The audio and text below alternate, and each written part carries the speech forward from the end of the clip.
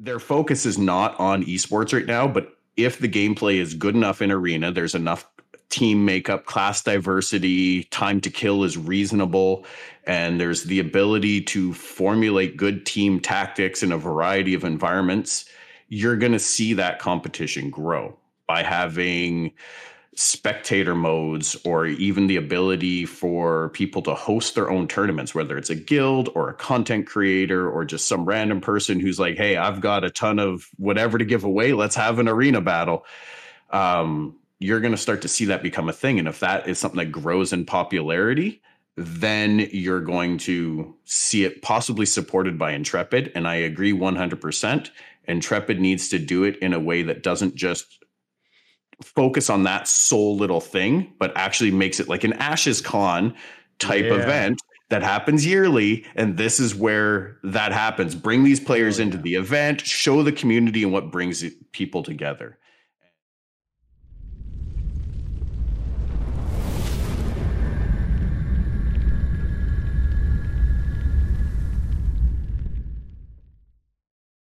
His fellow Pathfinders were unaware of his endeavors. The Pathfinder had already begun keeping a chronicle of each meeting they had held. Each hardship and adventure had been noted in the pages of the book he had kept their chronicles in, and soon he would share it with them. Soon a much more elaborate story would be theirs, a way to honor their journey together. Welcome to Ashes Pathfinders, your dedicated and trusted Ashes of Creation podcast.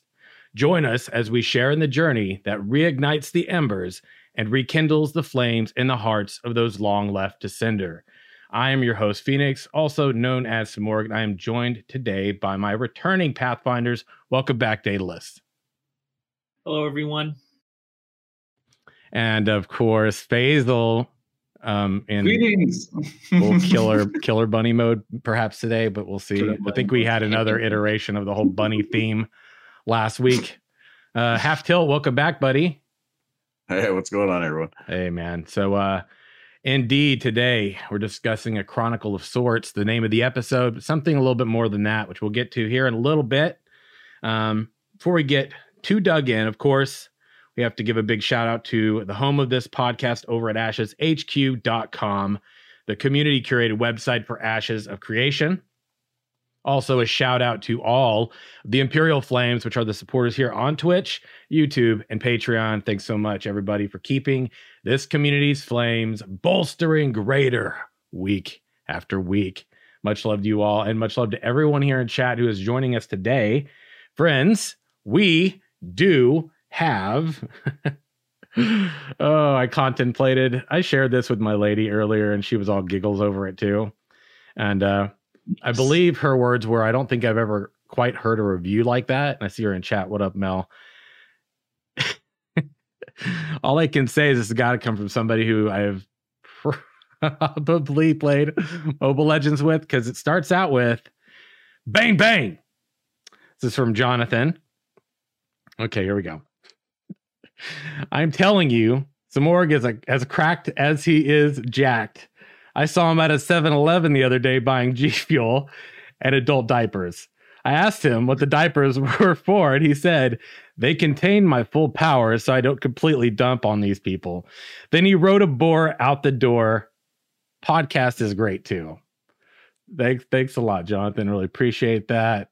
It was a very colorful and creative review, but I do appreciate the 5-star review. Thanks so much. And that comment, I love it so much. I figured you might. It'll go down in history as one of the most unique, and dare I say, no, I dare not.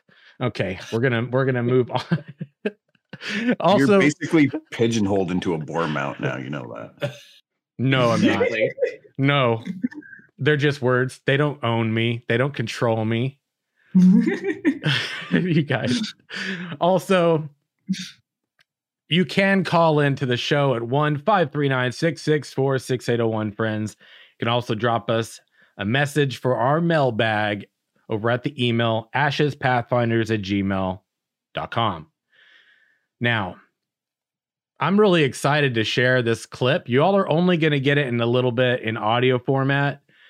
look for it after the show, post show on Twitter. If you're in Imperial Flame, you already will find it in the Sacred Hall right now in our Discord, which is discord.gg/Simurgh, SIMURGH, friends, home of this community, the podcast, Ashes HQ, all the things, right? We put it all in one place.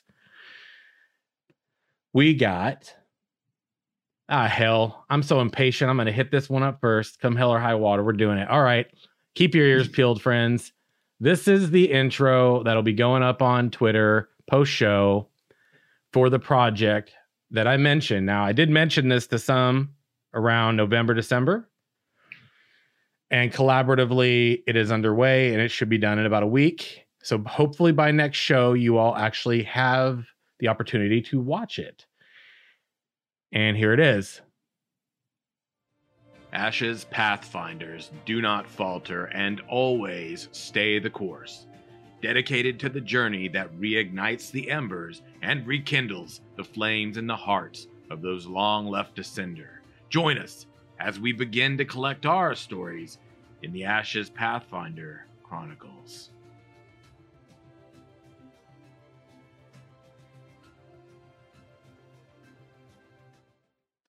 That's it, friends. That's the teaser. That's the announcement trailer, which will be a video. It'll look very similar to what you see here.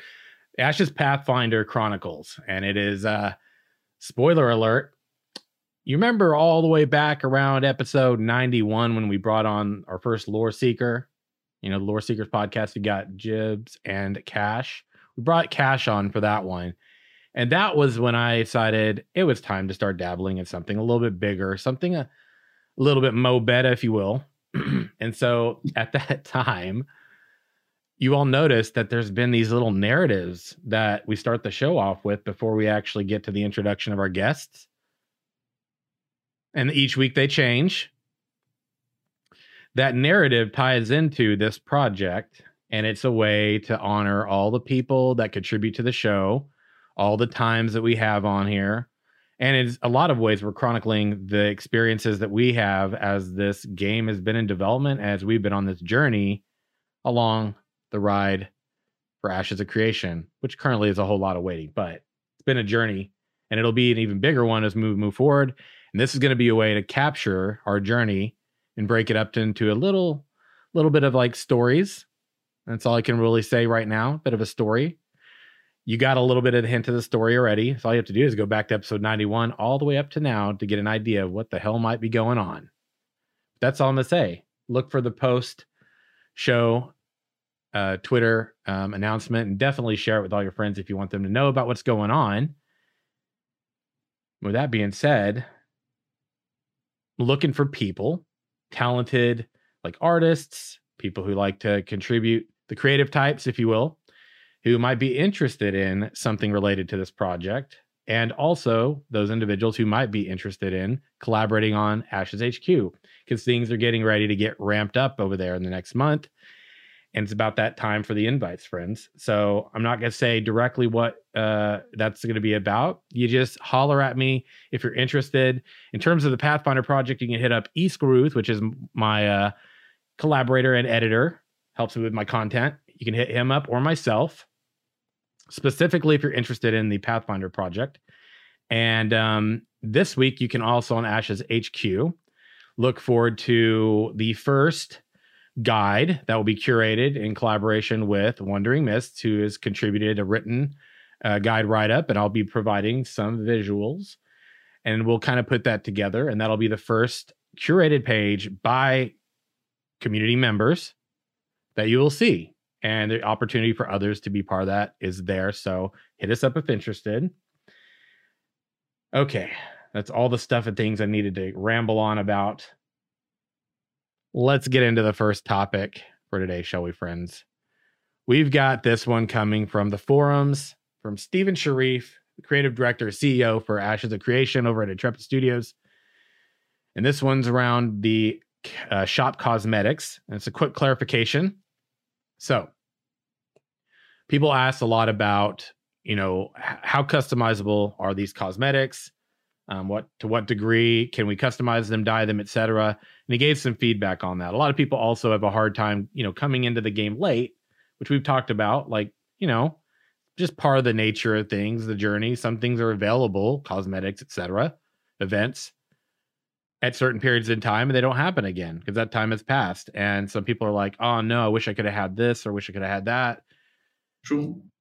So this was a bit of a clarification on the diversity of cosmetics, obtaining them, and customization related to them. He says, there will not be recolors or material swaps on the monthly cosmetics as a means to populate additional achievements in-game by player characters.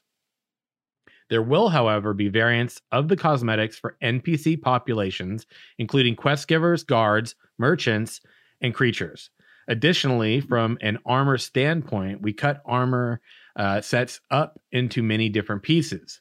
These pieces can sometimes be used as part of other sets that may include helmets, wrists, gloves, etc. So while you will not see an achievable white version of the Corvid Castigator set in the game, for example, you may see its shoulder piece used in another set, or its leggings or wrist piece used as another set, and not every piece as to form the whole set, but perhaps a couple pieces. This would be difficult to notice at first glance due to the material, texture, and color variation used, but this modular approach to content creation makes achieving a wide variety of looks achievable for an MMORPG of our size. With that being said, however, the intent behind my approach to these cosmetics, as well as the cosmetics that will be achievable in the game, is to provide a richer experience of visual diversity than we are typically accustomed to in the MMORPGs we have played in the past. There will be legendary cosmetics that are only achievable in-game, and players can know won't be offered in some cosmetic shop in the future, undermining their accomplishment. As well as for the more casual players, time-exclusive purchasable cosmetics for the marketplace. The players who purchase these can rest assured they won't be available again in some sale by the company in the future. He also mentions that, to remember, Ashes is a no-box cost game.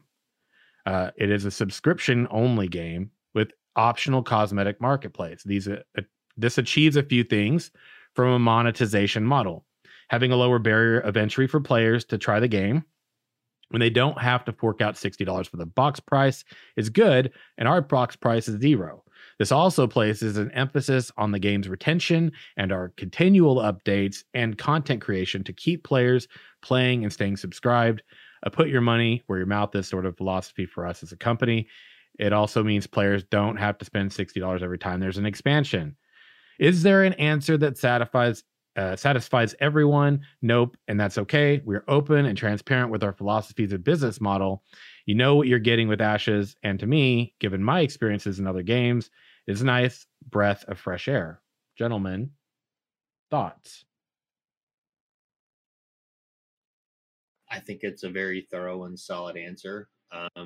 I was actually curious if they were going to have like color variants or material variants in the game, just so that people could collect them. It's interesting that they're choosing to kind of split it out, and not have all pieces, but maybe some pieces that people can collect to create their own looks. And actually, I think that's a really neat idea, especially for people that do like to be creative with, what their character is wearing. So, yeah, solid answer. Yeah, I really like the answer. I love that they're very to the point. And he's not trying to sweep anything under the rug. He's open and honest about it. Expects that not everyone's gonna like the answer, but he's honest about it, so you can't be too upset if you don't like it, right? It's right. If it's for you, it's not. And it is really nice from an exclusivity standpoint. Like, yes, I came into the game late. There's a few cosmetics in the past I would love to jump on, but I'm okay with not having access to those again because of that exclusivity. Yeah. This whole thing got actually the community in kind of a mind loop, because a lot of the community actually thought that you were unable to get them in the game at all. And I thought myself that you were able to get it in the game. And it wasn't really clearly stated before that you weren't able to get it in game or not. Yeah. They only just said that, oh yeah, like you might, and that's it, but without any clarification around what, how or why. So everybody just had their own idea and thoughts. And with the recent live stream, with Margaret tried to come up and clarify things. She did an excellent job by making people understand that, oh yeah, these cosmetics are limited. But with what Steven wrote to us, it's actually way more detailed. And I think everybody can clearly understand. And it's actually the best way to do it, really, because it helps them in a development standpoint to like the cosmetics being assets in the game. And it won't really affect other people because it might be even minor. You won't even notice them. Mm-hmm. Also to think about the fact that the modular design has been a part of their philosophy since way back, right? I mean, we've seen this in so many things.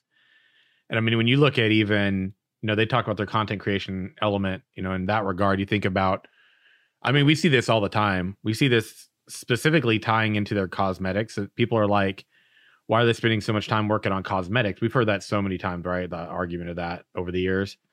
Why are they focusing on cosmetics when they got a game to make? It's like, homies, this is part of the deal. It's a twofold process. They've gone through and outlined how these, the process to actually getting these cosmetics made, but we've also seen multiple variations of how this has come into play with like creatures in the game already. Like the bear is a great example. There's so many different like variations of that. The Elder Dragon's an example. Have we seen that in the game in action? No. There's a lot of things that we haven't seen in the game in action, but we've seen their renders. They're done, right? We've seen some of them in motion running around. Some of them we've gotten videos about, like the, the really cool, what's it called? The one that, it's like the cat. I forget the name offhand right now, but it was actually a cosmetic. There was a whole video around it. The little, had the charger? Yes. The curse. Yes. The cursed charger. Yeah. The floppy ears, damn cute as hell. Yeah. It was great. You see like those things, you see like the Falcon and all these different things, but it ties into all these different elements. And the cosmetics, when you think about the modular design, I mean, it translates 100%, doesn't it? You see all of these like outfits and these styles. And I mean, they've talked about the modular design of like component based, like idea of like how the gear would work, like how you could have a set and then over time it would like further be elaborated upon by almost like plugging these different module pieces in. And I remember like a reference point some people had around Warframe, I think it was. People were like worried about that. And I was like, I mean, I think they got a pretty good design for their gear in that game as a result of the modular, approach. And it's, I think it seems to me that it's super beneficial for a developer. And, I think it's a quality thing. If the quality's there, then like, don't knock it, right? That's their domain. Yeah. So yeah, that's very right. Psychophobic in chat too. Yeah, I was about to read that. Just because cosmetics are being worked on doesn't mean the rest of the game is on hold. And as evidence of that, this whole past year, we saw that. I mean, specifically this past year, we got a huge snapshot of this game. And I mean, all of the concerns so many people had were just put to rest as a result of that. Or at least they should have been in my mind. But, some people, haters going to hate, right? Right. Let's see here. We also have the, I forgot about this. There was a post on one of the YouTube videos that we had. And the post was from Scoop. I'm just going to kind of chat about this one. And this actually ties into something that Half Tilt has kind of been working on. He did a video recently kind of tying into the esports idea. And this is something, if you've been around the show, I've probably revisited at least twice here and I've chatted about in great length. Basil, what the fuck is this? Yes, excellent. Let the bloodshed begin. Yeah. I'm just gonna read this. So he really wanted me to kind of chat about this, and this is a good, one of the elements we can tie into talking about things like arenas, esports, competitive nature of an MMORPG. Where's drawing the line on that a positive thing and beneficial for the game versus maybe harmful? Where can things be good for the community? Where can they also maybe take away from community? But Scoop said, I really want to see final kill cams. We never get to see those implemented in MMOs. There's some sort of peer watching system for PvP sessions would be cool, where you could talk to people and chat while watching the players play, but the players wouldn't see the peer chat. So I don't know. Thoughts? Like, I don't know about a kill cam sort of system. Would that be mo beta or mo bad to have in an MMORPG? And even so, like what type of system similar to that could be beneficial, or would we like to see maybe?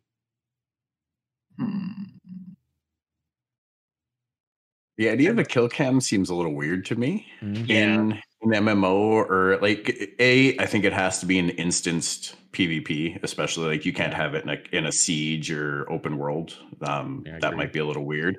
Mm-hmm. In an arena, though, just due to the combat style of a hack and slash magic casting style game, you're probably pretty aware of what's going on and what's happening, unless you just get one-shotted. Like in an FPS game, the idea of a kill cam is like, oh, somebody just sniped me from across the map, or I could have swore, 99% of the deaths in Call of Duty are fucking bullshit, right? So how did this actually happen?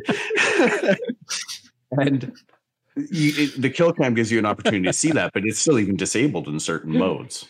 Oh, sorry, resonates because that happened to me yesterday. What? Yeah, wait, continue, sorry. I like the idea of having like it'd be a spectator sport to to a point, and I think it could definitely live in the game world that way if you have like a military node, and you've got like almost like a coliseum for gladiatorial combat. I mean, I could totally see that happening. Mm-hmm. The esports thing, I mean, I'm probably gonna maybe just hard pass on that for the time being, at least for initial release, because I feel like there's just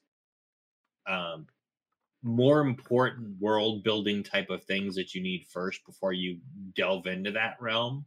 But I do like the idea of having at least some spectator options to be able to enjoy, the PvP aspect in a kind of a controlled environment and still make it not be, immersion breaking, if you will. I think that's kind of my initial reaction to Scoop's comment with the kill cam. It's kind of immersion breaking. It just makes me think too much of an FPS versus an MMO. Not to say, that can't be implemented later. I think there were some comments in chat about like having like a spell or an arrow cam might be really cool to be able to see, but I would say not a priority at the moment, but definitely something that might be a good enhancement later on. Yeah. Kill cams, man, I think they work really good in shooters, because if you have no idea what happened, it gives you an idea of like, okay, well, how you died. Like sometimes when you're in an FPS game like Call of Duty, you get popped and you're like, wait, what? I just died instantly. And you're like, wait, you just want to know what is going on. So like you have an idea of like, how to better your game. So from that perspective, yeah, it can help with the learning experience, I think.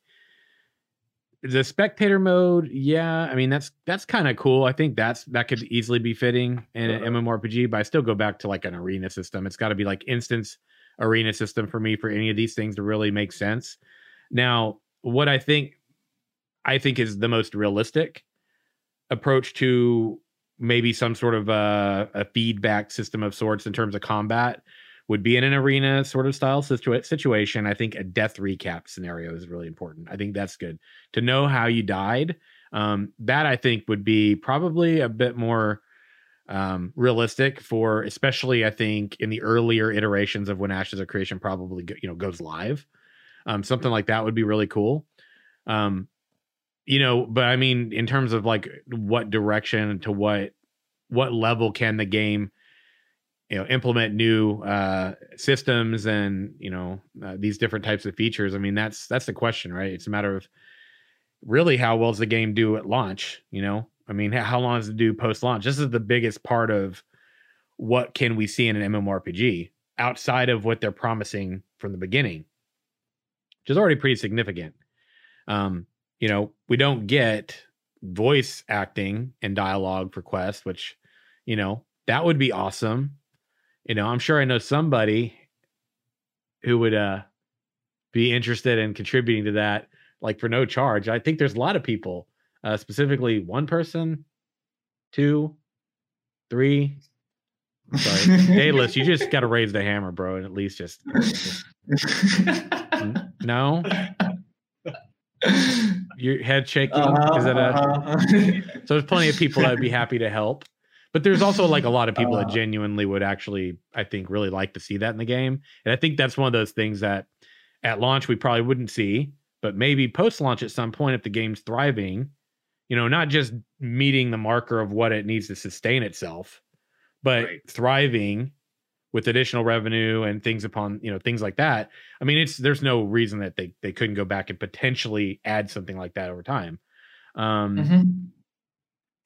Anyway, this is something. So, I was running around in a game with a certain somebody I know that might be in chat talking about it right now.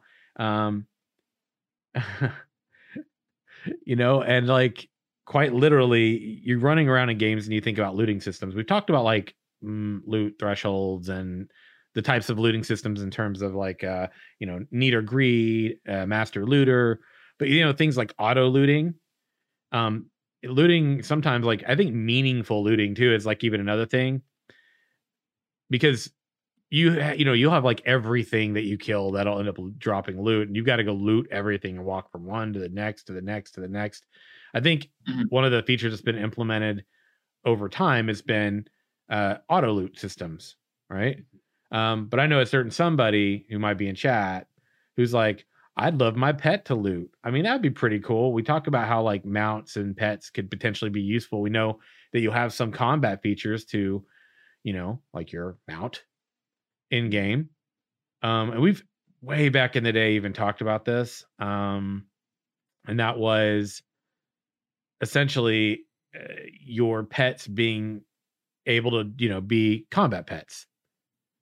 And it wouldn't be a stretch since they're already planning on like, adding that in with mounts and things. But how useful is like meaningful and worth the work for the developer to bring something like that to the community? Is that even something you all would really care to see? Or we all, everybody listening and watching? I think it would be a neat aspect to have pets be able to auto loot, but I think you would have to restrict heavily what they can auto loot. Like Diablo 3, for example, you can have a pet follow you around and it picks up all the gold that drops. None of the materials, no items. But so if you're out in the world farming, your pet could maybe go around and pick up those monster certificates, since we're not going to have gold dropping, and they can collect those items. But if there's anything else on the monsters, maybe they have a little sparkly effect or something to let you know that there's something worth running over and looking at. Definitely want to hit on this from chat real quick. I know Daedalus. Give me 1 second. Holy crap. Yeah. So Psychophobic said in SWOTOR, and I forgot all about this, and I played it real early in the game, man. Where your combat companions could loot for you. I believe Black Desert also has cosmetic pets to do the same, right? Interesting. But Daedalus? Yeah, I was actually going to mention SWOTOR. I recall that as well. I mean, and I agree with Half Tilt. I think it should be, if it is an option, it should be limited, especially when you have like resource scarcity being kind of a big deal, right, in the game. Being able to kind of, easy mode, kill things and then have like a pet looted, I think would border on, I don't want to exploitive per se, but it would border on kind of making things uneven if you didn't have that type of pet. So I would tend to agree there. That it would be a cool feature, but you do have to think through how that would interact with the rest of the game systems, and whether or not that would imbalance a player in kind of one way versus the other. Yeah. I can't really be with you or against you because the core fundamental of looting has not been decided. Yeah. Because if you're saying that, let's say I'm killing a mob and like all of the NPCs die, and I go loot one creature and I get to loot everything, what's the difference from that to having a pet that just collects it for me? Yeah. If I'm going to collect it by each NPC, that's going to be very tedious. Yeah. And I don't think a lot of people would like that. Yeah. Not from a pro standpoint, this has nothing to do with gameplay at this point, because it's just looting at the end of the day. And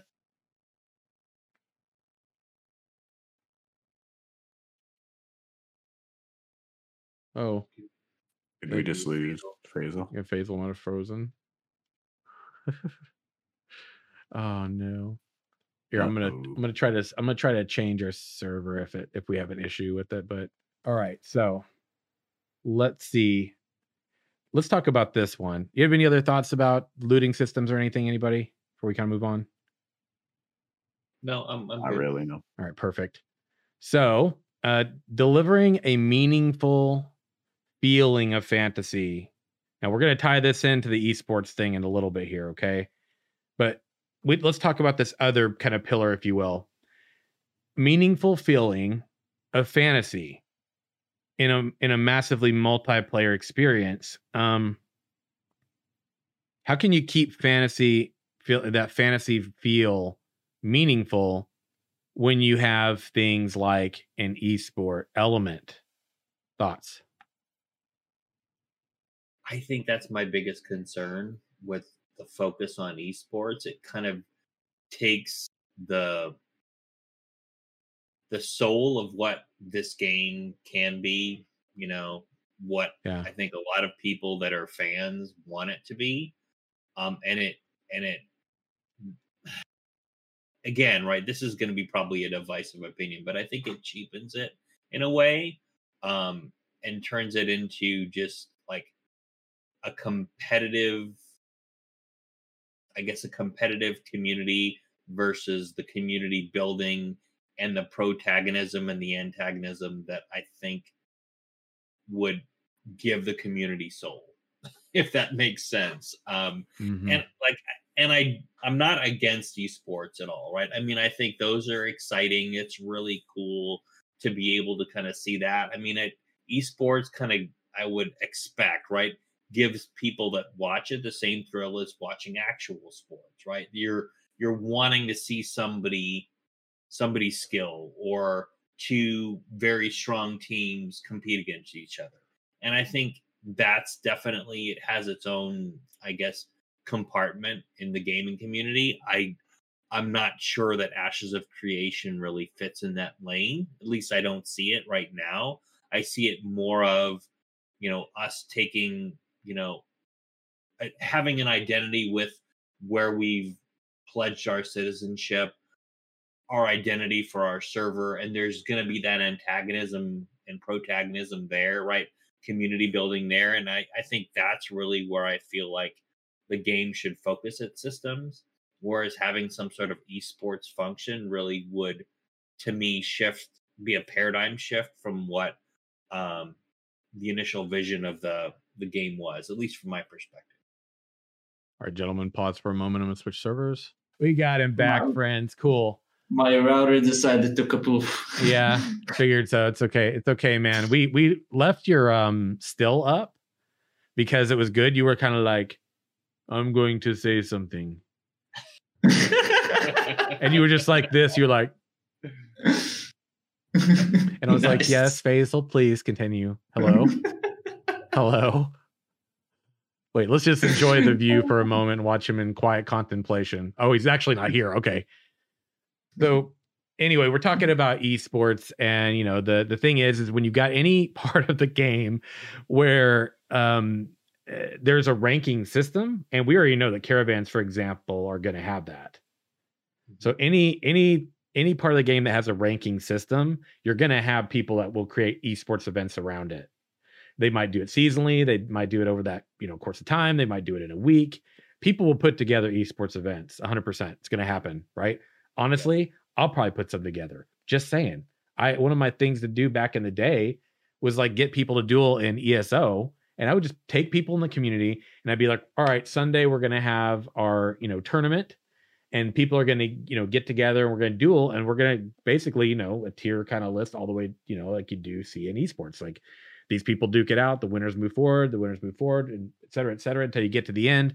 And then I, give people a reward for the people that actually made it to the end, the first, second, third sort of stuff, like that.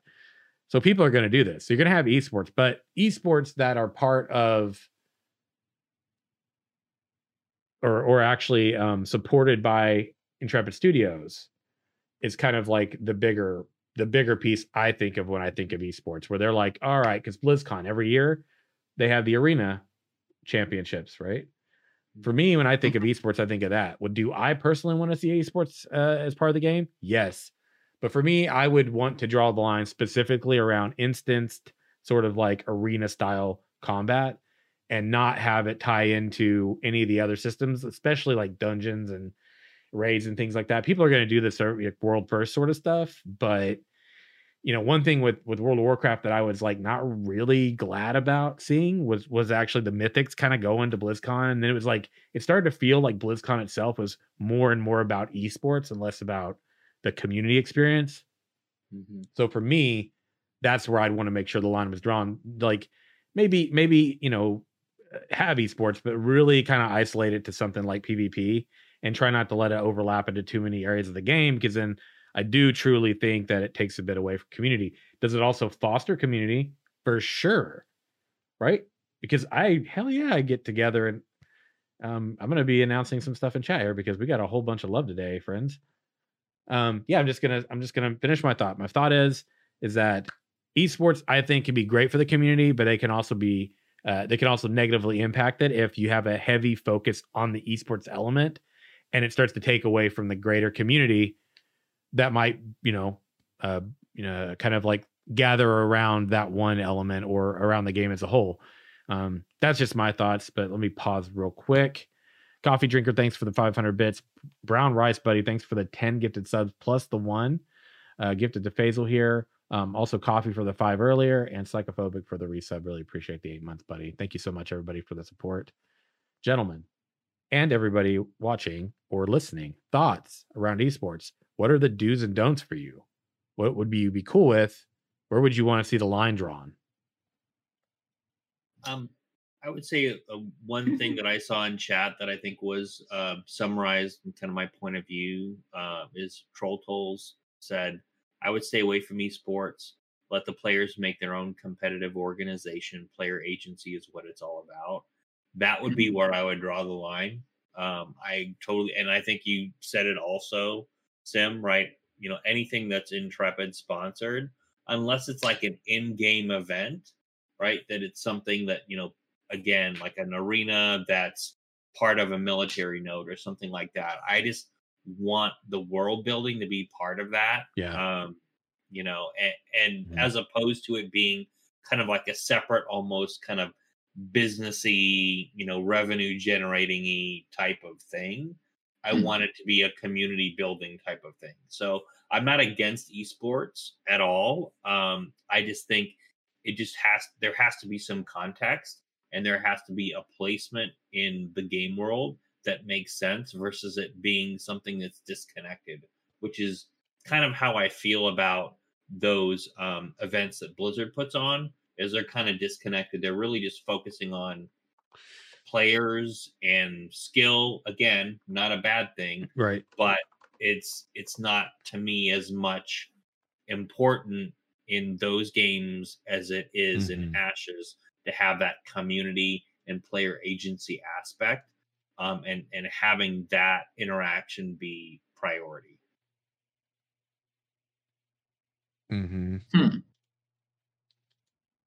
I actually agree a lot with Daedalus, and I wanted. Okay, this is what my ideal scenario would be. Is basically an arena thing that is 5 versus 5 or they could tweak with the numbers, but a small number of players, and they would have their multiple competitions to see who comes up top. And at the very end of it, they would have a big feast inside the like in their metropolis or city or small town to have this grand celebration, depending on where these people actually came from, because they are tied to as citizens of a node.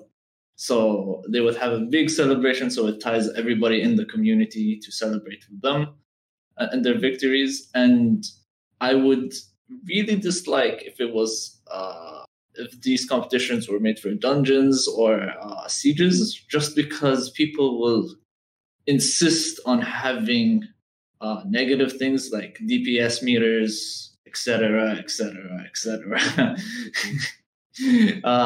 Just to check their damage, just because the nature of the competition of becoming on top. So that's the ideal scenario that I would like. Dude, I gotta read this, man. Coffee drinker in chat. I'm just gonna have fun with this one, right? Sorry, I phased out. All I thought it was PK Sim. Hey, look. Just remember something, Coffee, and I say this from a place of absolute love and adoration. Remember, you contemplate if I use a bot to kill people in Paladins when I play, which I don't, and I never would. I'm not saying I'm good. I'm just saying you made that reflection. So, do you really want to try to PK me? But Shroud level good. No. Look, this is the only thing that I'm gonna tell the coffee drinker is that you have Steven on your side. Oh, this is so ridiculous, man. I was literally thinking that. I'm like, when the sandal comes down, just be there to watch it and document it. That's it. Oh, I'm not actually afraid, but I feel like the more that people bring this up, the more I'm like, oh shit, is that gonna happen? You know, there's a part of me that's kind of like, oh man, you think they'll do it? I wouldn't put it past him. I mean, I wouldn't put it past him.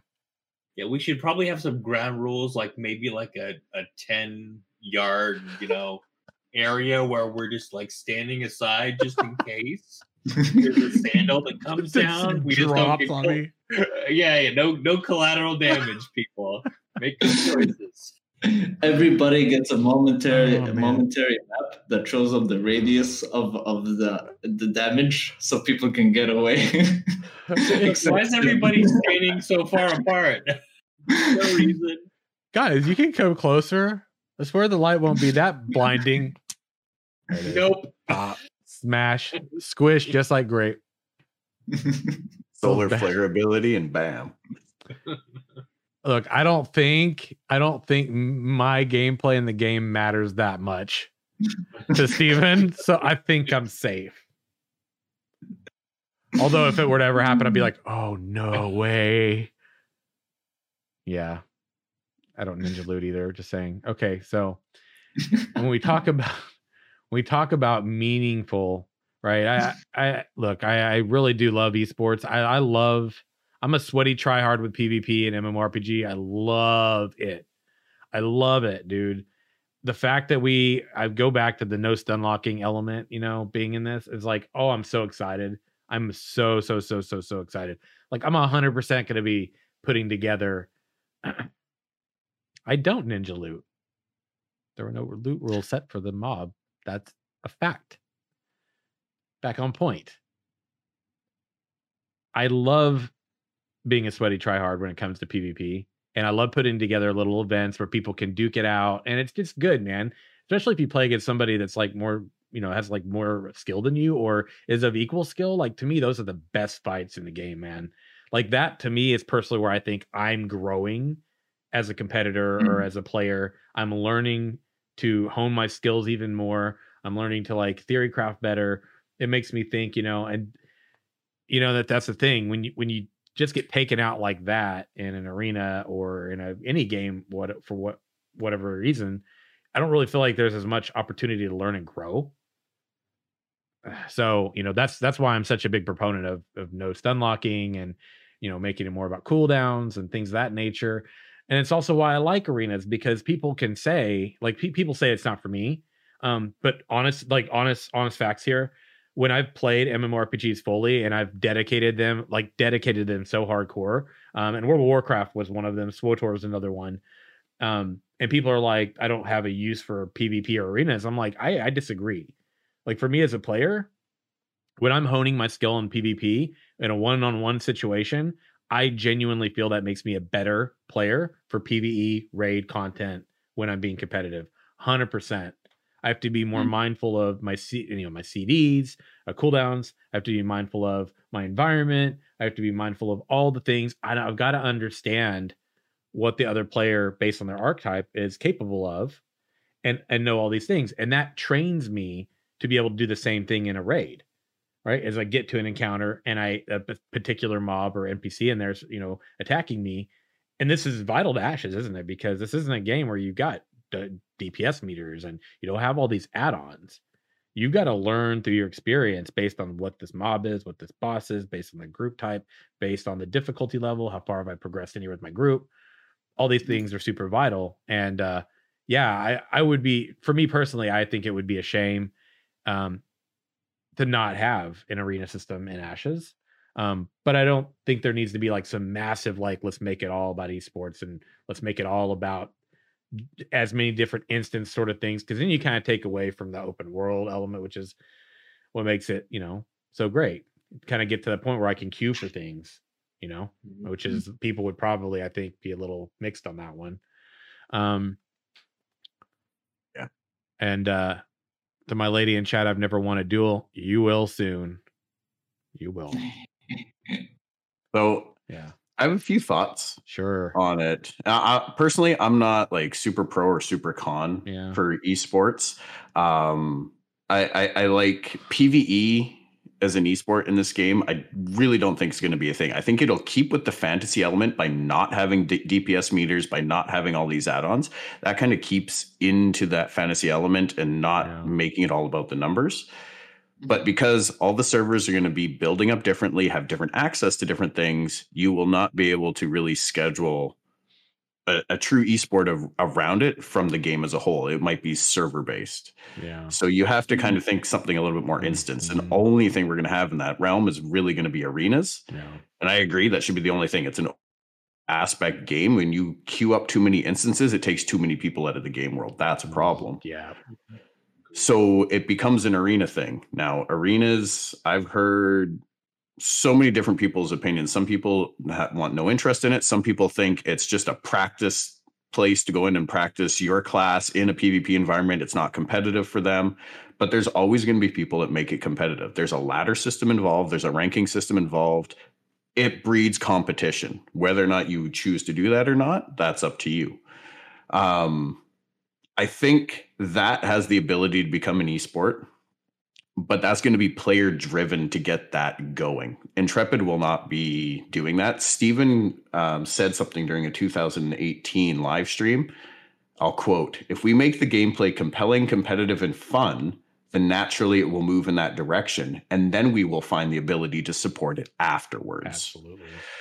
End quote. So their focus is not on esports right now, but if the gameplay is good enough in arena, there's enough team makeup, class diversity, time to kill is reasonable, and there's the ability to formulate good team tactics in a variety of environments, you're going to see that competition grow by having spectator modes or even the ability for people to host their own tournaments, whether it's a guild or a content creator or just some random person who's like, hey, I've got a ton of whatever to give away. Let's have an arena battle.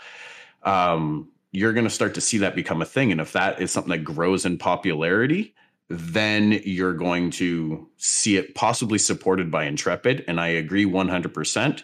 Intrepid needs to do it in a way that doesn't just focus on that sole little thing, but actually makes it like an Ashes Con type event that happens yearly, and this is where that happens. Bring these players into the event, show the community and what brings people together. And, it has to be done in that way. We might see something like tavern games even. Like if there's that card game, look at what Gwent has become. Yes. Gwent has become its own separate thing. Hell yeah. That could become a takeoff in the Ashes franchise that they want to do down the road. But yes, this is all stuff way down the road. And assuming that we as players avenue that, we drive that.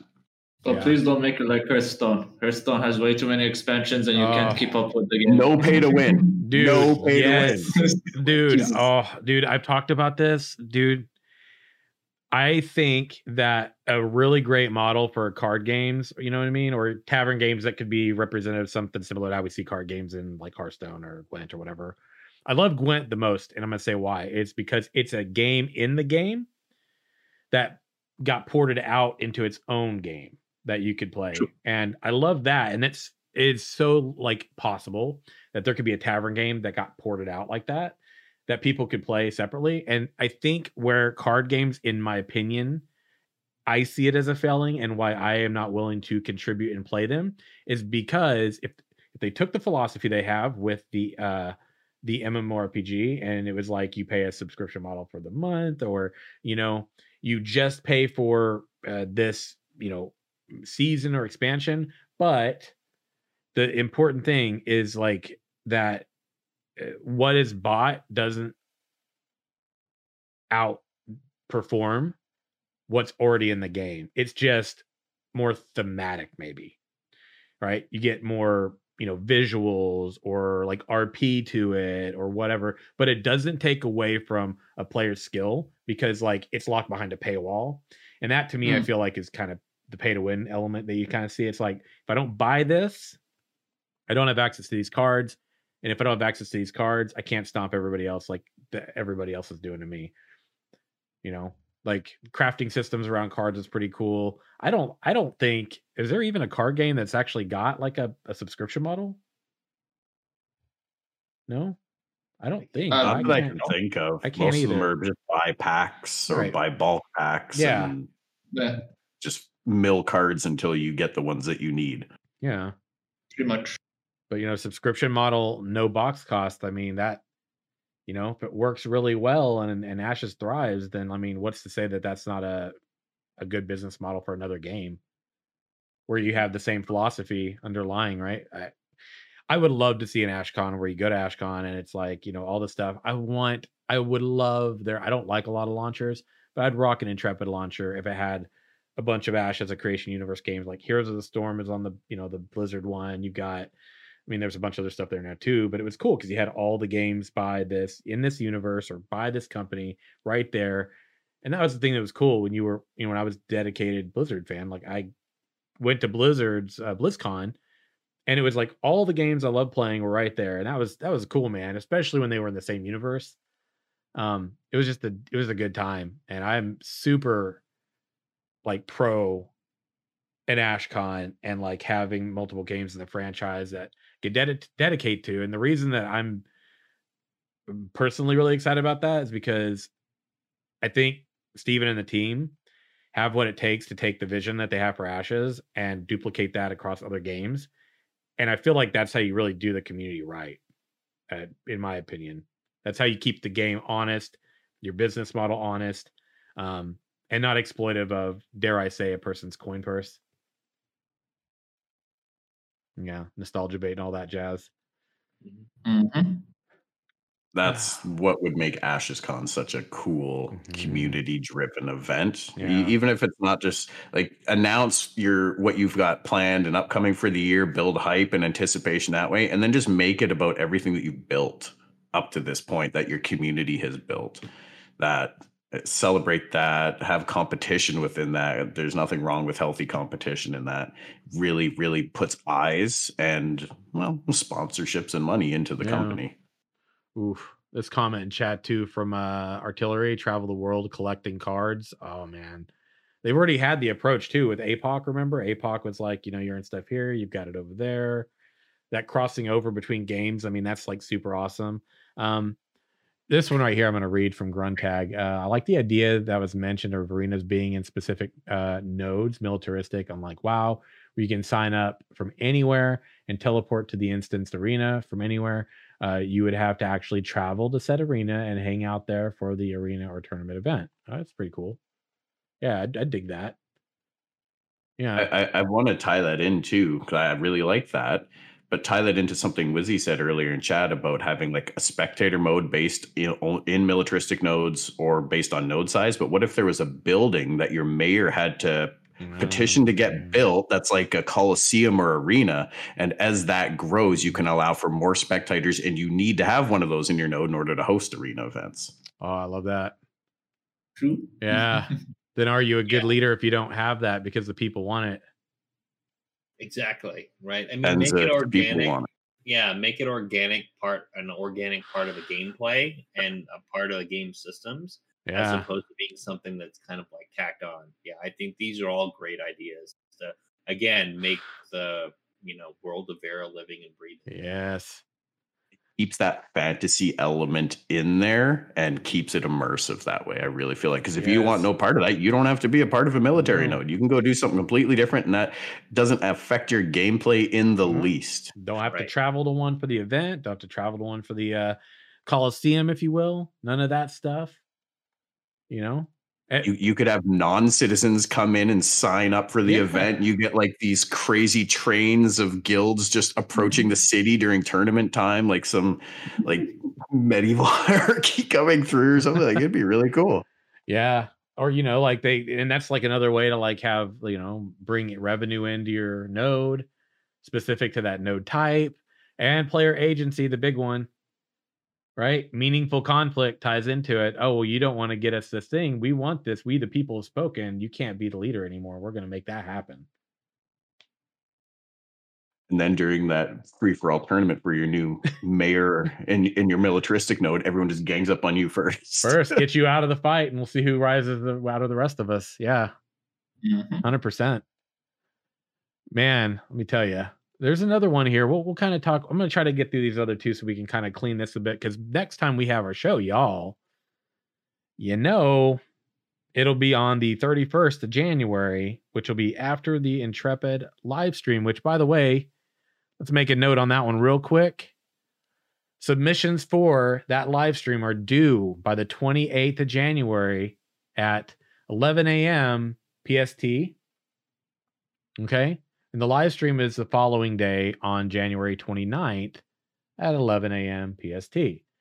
So in regular fashion and format, here on this channel, we always do a post-show discussion. We've done it for, over a year now, where we get together, we hang out, we chat. Beautiful thing about that, friends, is we get together after the show, the live stream is done. We chat about the live stream. We reflect on it. I gather questions. And we take those questions, we talk about those here on the show. We take some of those thoughts, take the things contributed by you in the community, and we have a discussion around that. And that'll be for our 31st of January show that we'll be doing that, which will be episode 111. I know. Crazy, man. But here are some of our questions. I'm going to leave that up there a little longer. So remember to be there, or be, square. Battle tactics. What? Yeah, she. Nothing. You got battle tactics for caravans. This was brought up by Gruntag this week, or ships, perhaps. Ideas around battle tactics for caravans. I mean, thoughts on that? We have a Tuesday conversation here on this channel. We're going to could invest in investing some time in. So I think I'm going to probably shelf that one. But I wanted to raise it here because I wanted to see if any of you had some thoughts, because might be taking some of that and putting it to the table on Tuesday. But battle tactics for caravans or ships. I mean, foreseeable battle tactics. It's tough for me to really. I can theorize how based on you sign up to defend a caravan as it's going along. You're there. You might choose to, if it gets in conflict, jump into the fight, defend it, or attack it. The flagging system's a part of that. But I think until we really see the more evolved caravan system and what that really looks like in terms of how long is a typical caravan run, how many people tend to be there operating one? How does attacking it work? How are things distributed? What's the kill time essentially for taking a caravan out based on how many people you have? It's really tough for me to conceptualize or theorize around that. But outside of battle tactics, the thing I want to have more conversation around is the importance of people that actually lead. I think this is a really big element for guilds to really not miss out on here, an opportunity for guilds to not miss out on. I think it's really important you've got someone who's probably going to be dedicated to caravan initiatives. And something that we've been talking about in Virtue for a little while now, the aspirants and myself. And it's definitely something I want to chat about some more in the future and have some conversation around, because I see leadership roles, for guild leadership specific to things like caravans. I mean, this is a huge component to trade, ties into quartermasters. I think that your sailors or your naval, those who endeavor to kind of really focus on naval content. I think that's probably also another one, especially when you think about that also being caravans to some degree, or whatever the other naval content's going to be. But yeah, do you guys have any thoughts around that in terms of like battle tactics for caravans or ships? I mean, I think. Oh, go ahead, Halftoad.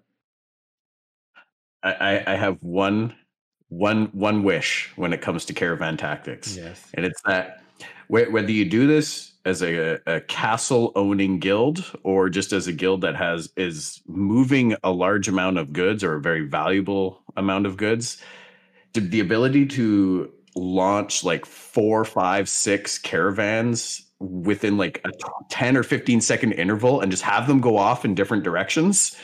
Like in those heist movies when you see they rob the bank and all the loot's like just stashed away in this inconspicuous thing, but everybody thinks it's in one of these vans, and then all of a sudden there's 10 of the vans driving all around the city. I wanted to be able to do something like that.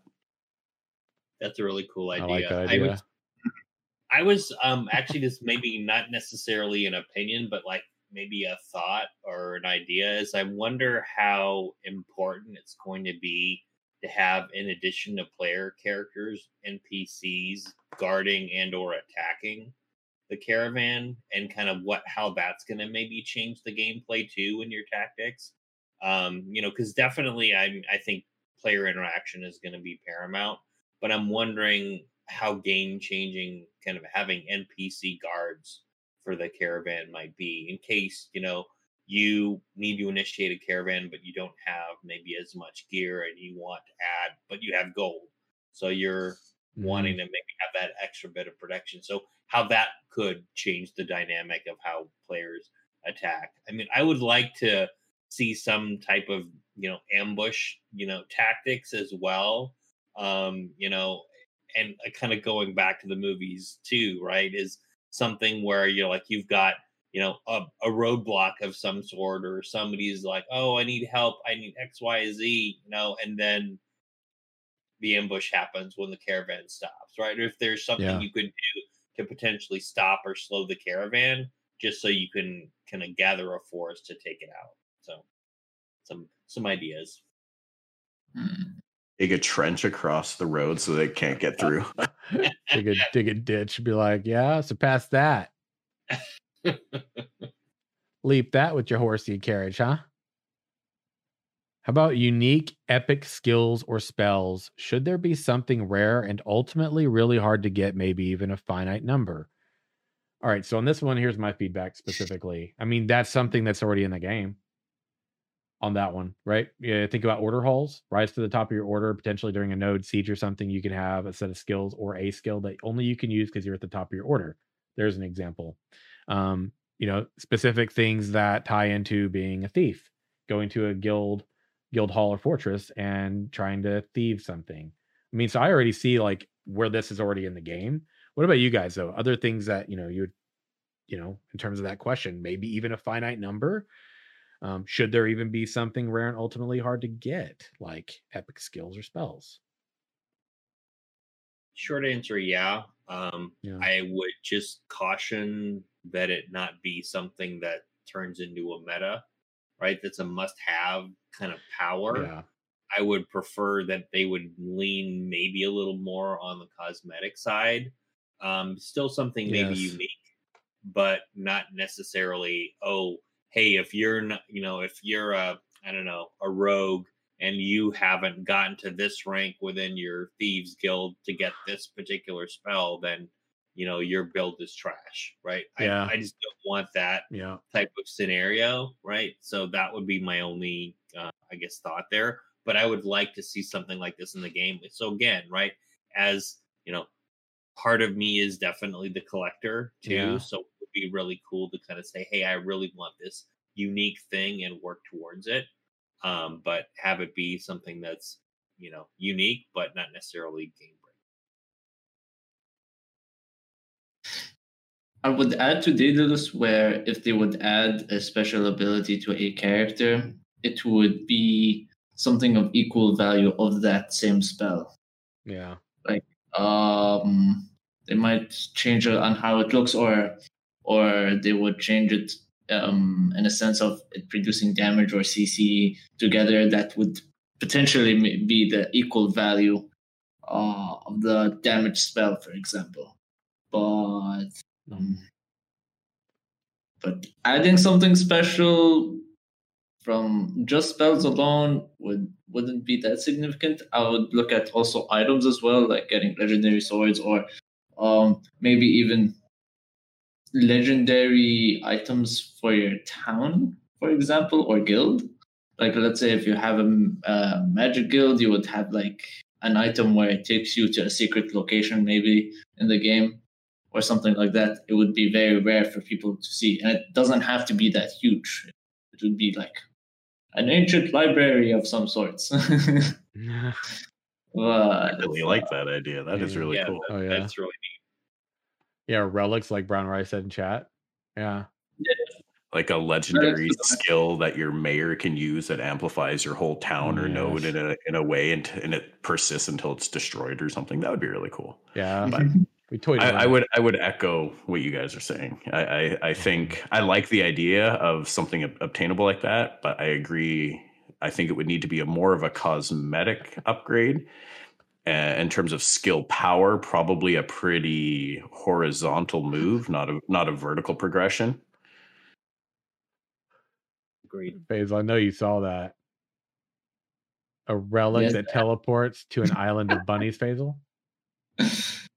Look, man, as a gentleman bunny myself, I wouldn't mind. Gentleman bunny myself. Gentleman bunny. Oh, man. Yeah, yeah, honestly, I think that they have so much potential for this game, and we could sit here and talk about this all day. I want to hit one last reflection before we wind this one down. Super excited to see what we're going to get for this live stream because, since the December live stream, they were on a break for a while. It's been quieter, obviously, because of the fact that they're just, got back to the studio. They're back to work again. They're working on the game, trying to get things ready because February they got another closed test, and then they move into the upcoming no NDA, play test that'll be coming up in the following months. So, hopes for the upcoming live stream. What are some things you'd really like to see, gentlemen? Content creator program announcement. Yeah, that was. I think they mentioned they were planning on that for January, but I don't know that that's going to happen. I kind of think maybe they're getting the website redone first, and then they're probably going to have something there.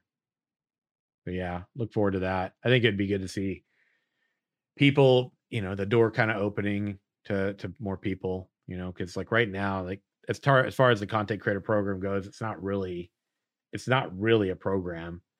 It's not really. I mean, I'm an official content creator, but there's not like any perk really to being one right now. There's not, and people probably are like, yeah, but Steven comes on the show. It's like, yeah, well, Steven comes on the show because been doing the show for years, and he's like that. He supports the people that support the game. The studio supports the people that support the game.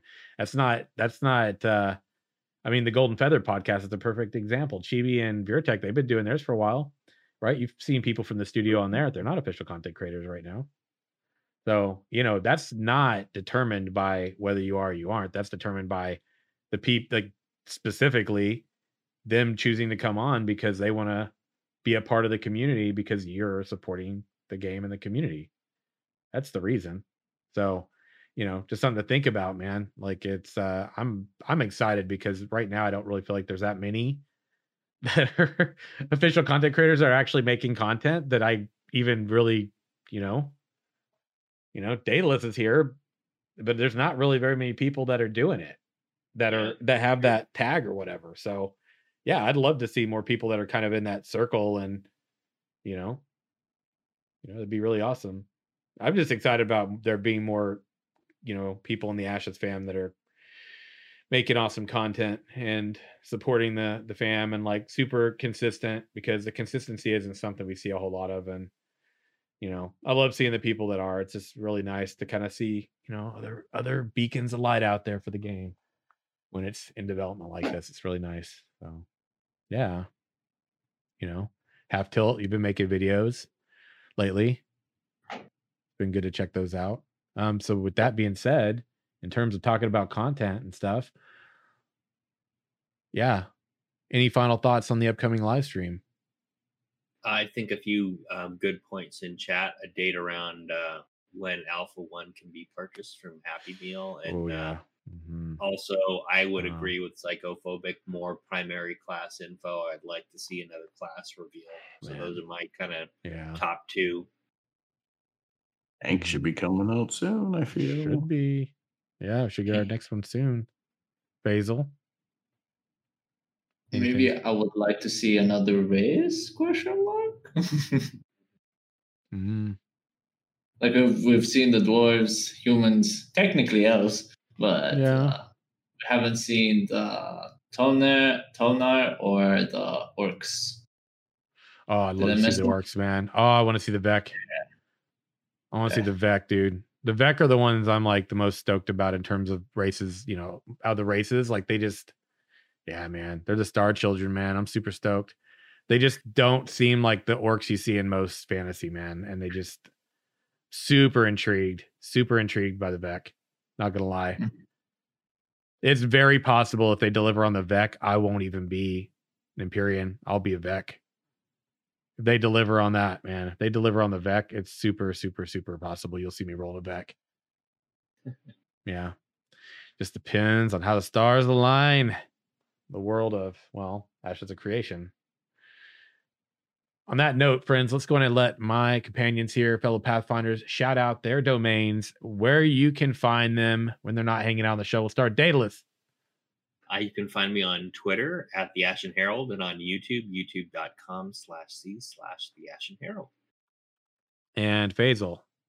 You guys can find me on Twitter as Babel108 and on Twitch as Faisal108. And Half Tilt. On Twitter as _tilt, Twitch and YouTube /HalfTiltGamer. And friends, I just want to promote going over and dropping a 5-star review on iTunes if you have the time. It would be greatly appreciated. It helps with the algorithm over there. Let's everybody know that we're a legit podcast, that people actually like it. So, we had a really great one we read on the show to begin with. I'd love to see people doing more of their dropping more comments. And there's a lot of people that haven't dropped one yet or haven't gone and given it a review. So if you can, please make some time and do that. It'd be greatly appreciated. It'd mean a lot. Support this show. If you want to be part of the community, you can join the greater Discord, which is just discord.gg/Simurgh, SIMURGH. You can catch us live next week, 5 p.m. CDT for episode 111, which will take place after the Ashes of Creation live stream coming up at the end of this month on the 29th, friends. And even though this might be the end of today's show, in closing, got to remind all of you, whether you listen, you watch us live, you catch it on YouTube, whatever the case might be, you contribute. You're part of this. You're a Pathfinder, an Ashes Pathfinder as well. And much love to all of you. Much love to Intrepid Studios and my fellow companions and Pathfinders on the show. Till next week, friends, live your best lives, stay safe, and as always, walk in the light, friends, and we will see you next time. Have a great one. Have a great week, guys. Good night, everyone.